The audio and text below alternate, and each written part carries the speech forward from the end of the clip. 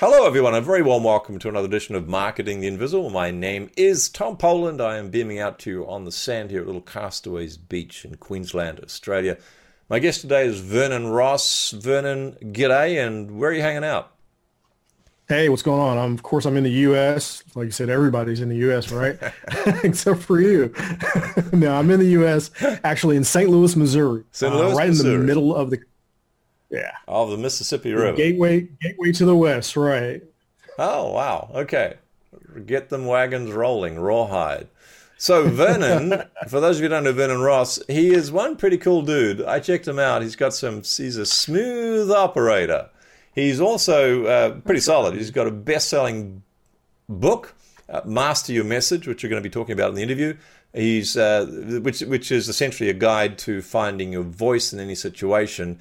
He walks the talk, practices what he preaches because he has his own podcast. He's a storyteller and he's a consultant. So our title, Vernon, is How to Master Your Message. I'm going to hold your feet to the fire so we get that done in just 7. Our time minute starts now. Question number 1 is, who is your ideal client? My ideal client is somebody, whether it's a business or an individual, who's trying to figure out, either what their brand message is or what their personal message is. Most of the time, that's something that they almost have their finger on, but they're either looking for permission to talk about, or they're not sure that they have enough authority to talk about it. So I try to help give people permission to talk about the thing that they're most passionate about, and then help them bring that story out by just asking a series of questions based on whatever the situation is, and trying to get them to understand how to move that forward. Thank you. Question number 2 is, what's the problem you solve? Did you want to add, because you've mentioned some part of the problem you solved, do you want to add to that? Yeah, so the problem that I solve for most often is communication. How do leaders connect to their employees? How do coaches connect to their clients? How do speakers connect to their audience? And how do you do it quickly? Most often it's leaders with podcasts. Well, how do I actually talk to them so they get value out of what it is that we're doing? So I help with how you position yourself, how you move in quickly, how you actually show some emotion in what it is that you're talking about, and to open up with a little bit of vulnerability so that people can feel closer to you. Start with story. Do you have people say, what is this emotion thing you're talking about? all the time. All the time. Vulnerability? I don't want vulnerability. Like, you don't have to cry, but people have to know you're human. Right. It's that old saying, people don't care how much you know until they know how much you care. Okay. So when you're talking with someone and it's clear that they have this problem, what are some of the typical symptoms they're going to be experiencing before they work with you? Well, with leaders, most of the time it's a disengaged workforce. Lots of problems. Usually it's in the sales area. Their salespeople aren't connecting with them. They can't understand exactly why it is that when they try to get involved, people are resistant to it, or there's never really any open conversation around them, and they feel like they're intimidating their workforce. Usually that's the kind of stuff I run into with coaches. They don't understand, why is it that my clients aren't opening up to me? We've been in this relationship for this number of time, and most of it is they're just going right into problem solving. They're not trying to be a little empathetic. So I help with how to get to an understanding point by sharing some of who you are, those type of things. So question number 4 is, what are some of the common mistakes people make when they're trying to solve the problem before they get to you? And you mentioned one is they go straight into problem solving. Yeah. Are there other mistakes that they're going to be making before they find out about your stuff? Well, they assume that their opinion is the right opinion. They don't see... What a shock. It might not be. Right? I mean, they feel like the solution that they've come up with is the solution. They fail to listen. A lot of that is like the biggest part. It goes back to Covey.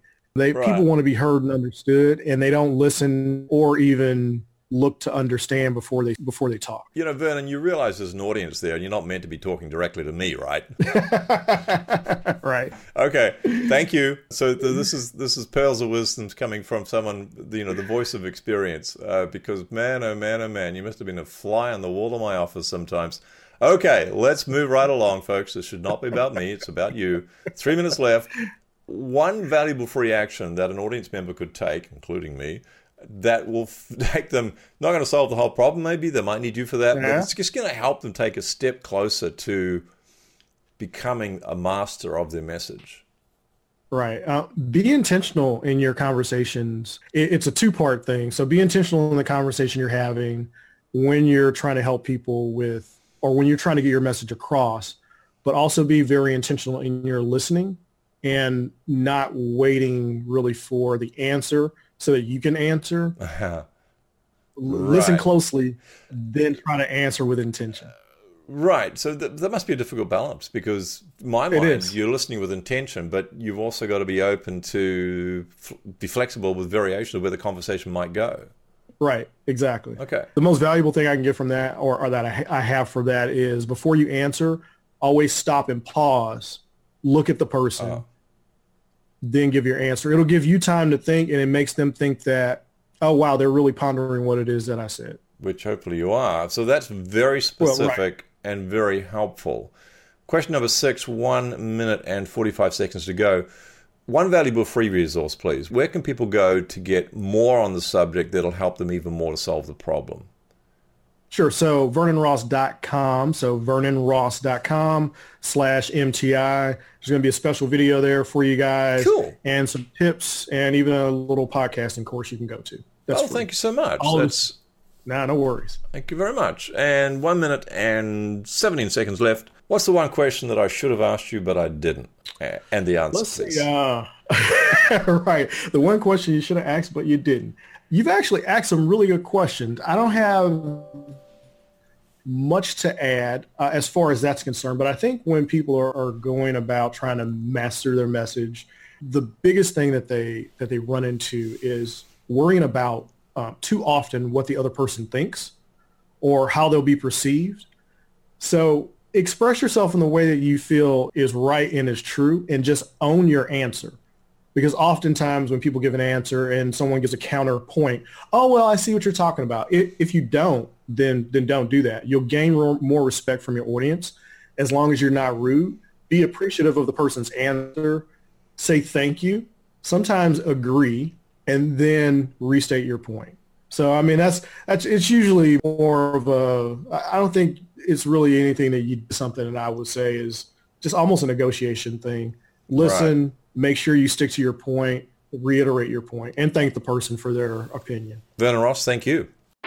Thanks for checking out our Marketing the Invisible podcast. If you like what we're doing here, please head over to iTunes to subscribe, rate us, and leave us a review. It's very much appreciated. And if you want to generate 5 fresh leads in just 5 hours, then check out www.5hourchallenge.com.